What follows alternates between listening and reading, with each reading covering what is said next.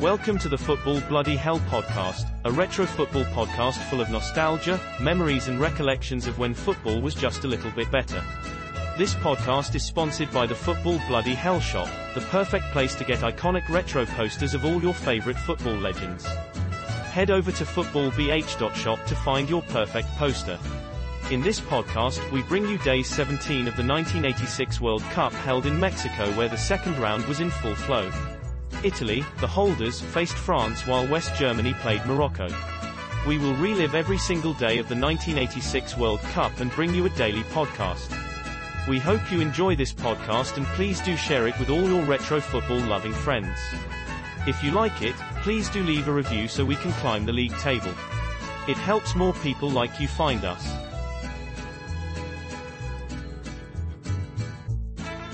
FIFA World Cup 1986, the holders crash out and West Germany leave it very, very late. Day 17, the 17th of June 1986. The second round continues. 2 days of the knockout stage had been every bit the success many hoped it would be. We now knew 4 of the quarter-finalists, Mexico, Belgium, Brazil and Argentina. Over the next 2 days, we would find out who they would meet. Italy and France were up first with a meeting with Brazil, the reward for the winners. This would be followed by Morocco v West Germany, and the winners of that tie would take on the hosts. Estadio Olimpico Universitario, 70,000 watching. Italy 0, France 2, Platini 15th minute, Stopira 57th minute. When Italy won the World Cup in Spain, they beat the reigning European champions West Germany. Their next knockout match at a World Cup was also against the reigning European champions, France. They'd already come up against the team whose World Cup crown they took in Madrid, Argentina. Yet this wasn't the vintage side of 4 years before. They hadn't qualified for the Euros the French won, and wholesale changes had made them competitive rather than favourites. Enzo Bearzot made 2 changes from the side which beat South Korea. In came Giuseppe Baresi and Giuseppe Bergami, to replace Fabio Colvarti, and Antonio Di Gennaro dropped to the bench. France were also yet to match the verve and panache of their team 2 years before. Then they were able to bask in the glory of Platini's goals. He had yet to find the net during this tournament and it was hurting them. This was obviously on Henry Michael's mind too, as he swapped Papin for Rochito. Both these sides finished second in their groups. They could consider themselves lucky not to have met a group winner, but neither side considered this to be an easy game. The last meeting between the two sides came 3 months before Spain, 82. The French won. It was their first win over Italy for 69 years. A tight affair to begin with as the battle was in midfield. France had their treasured quartet of Platini, Jurès, Tigana and Fernandez. Bearzot brought in Baresi to bring some steel there, something they'd been lacking in the group games. 15 minutes in and the French put together a typically incisive move right through the heart of the Italian team, and it was suitably finished off by Platini. It took 2 passes from Fernandez and Rochito to put Platini in on goal. He took 1 touch, then lifted it over Galli, and France were in front.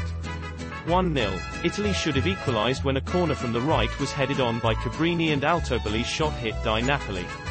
It was cleared by the French defense.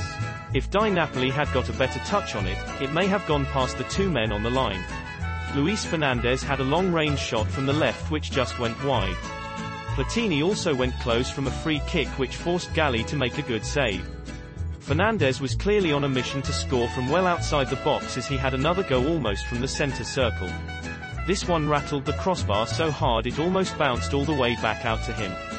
Italy struggled to break the French down and the two sides went in at the break, still separated by Platini's goal.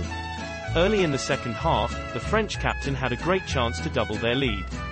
Jurès brought the ball towards the edge of the area, before laying it off to his left to Platini. The European Footballer of the Year took it into the area. He was lucky that his shot bounced off Skyria and back to him, but as he continued on he skewed his second shot just wide. There were probably better options around him, but Platini seemed in the mood to do it all himself. Eventually, the second goal came. Italy really weren't getting any joy with the French defense, and after one attack Platini played it forward to Rochito, who then laid it off to Tigana. The graceful midfielder was away, gliding past Skyria's challenge and into the penalty area. He feigned to shoot but played it square to Rochito. The big curly-haired striker couldn't get his shot in, but up in support to his right was Stopira. He gratefully received the pass and fired it past Galli. 2-0. The second half was barely 10 minutes old, yet you felt the game was all but done. The rest of the half was still dominated by France, with Italy looking a poor, sulky team. Substitute Ferreri had come on for Platini and almost made it 3. His shot went through Galli's hands and grazed the post on the way out for a corner. The French were pretty comfortable with their victory. They probably expected more fight from the Italians, who bowed out, or perhaps they limped out. France's reward for beating the world champions was a tie against the team everyone thought should have won, Spain 82. Brazil. Estadio Universitario, Monterrey, 19,800 watching. Morocco 0. West Germany 1, Matthau's 87th minute. Morocco became the first African side to make it to the second phase of a World Cup when they tore apart Portugal and won the group also containing England. That win followed draws against Poland and England, and they were expected to provide stiff opposition. They made just one change from the team that was so exciting against Portugal. Mustafa El Bayaz, who'd played in all the group matches, was injured. In came Larsen Udani, who made a couple of appearances from the bench.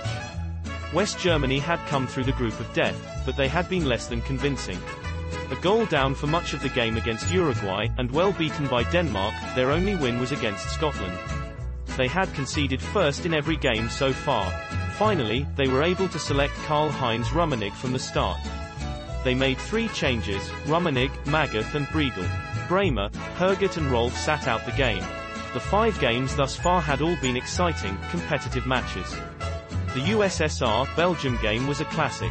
Brazil and Argentina had been impressive, and so had the French earlier in the day. With the Mexicans also progressing, much was anticipated about this match. The ultimate giant killing lay before Morocco if they could win it. The game was largely a dull affair. Morocco was certainly not overawed, but many of their shots came from outside the German box and Schumacher was rarely troubled. The best chance of the first half fell to Rummenigge. From a throw-in on the left, Alos turned his man, then fizzed a shot across the 6-yard area. Rummenigge was at the far post and met it firmly, but Zaki pulled off an astonishing save to keep it out. On closer inspection, Rummenigge actually hit it at Zaki, who was stood in the middle of the goal. It was still a good save, but it was a bad miss from West Germany's talisman. In the second half, the West German captain almost scored a spectacular goal. Matthäus took a free kick wide on the right. It came out to Alos on the left of the area.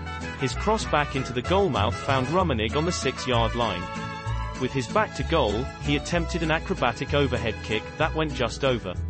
Zaki was the busier of the keepers as the Germans pressed. He saved from Litbarski, who'd come on for Voller.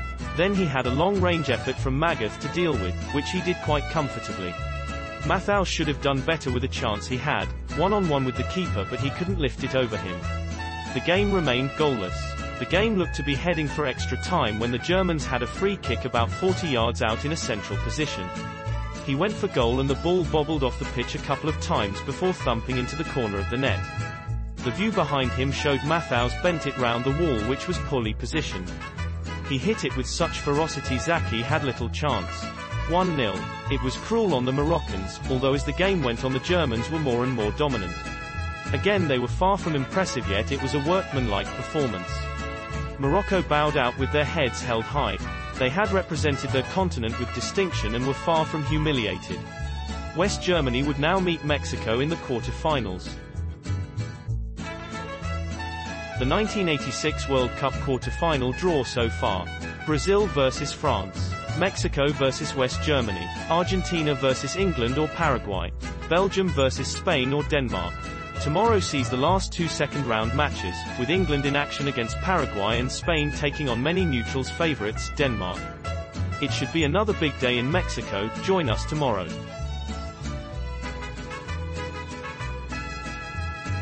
Thank you for listening to our Football Bloody Hell podcast on the 1986 World Cup from Mexico.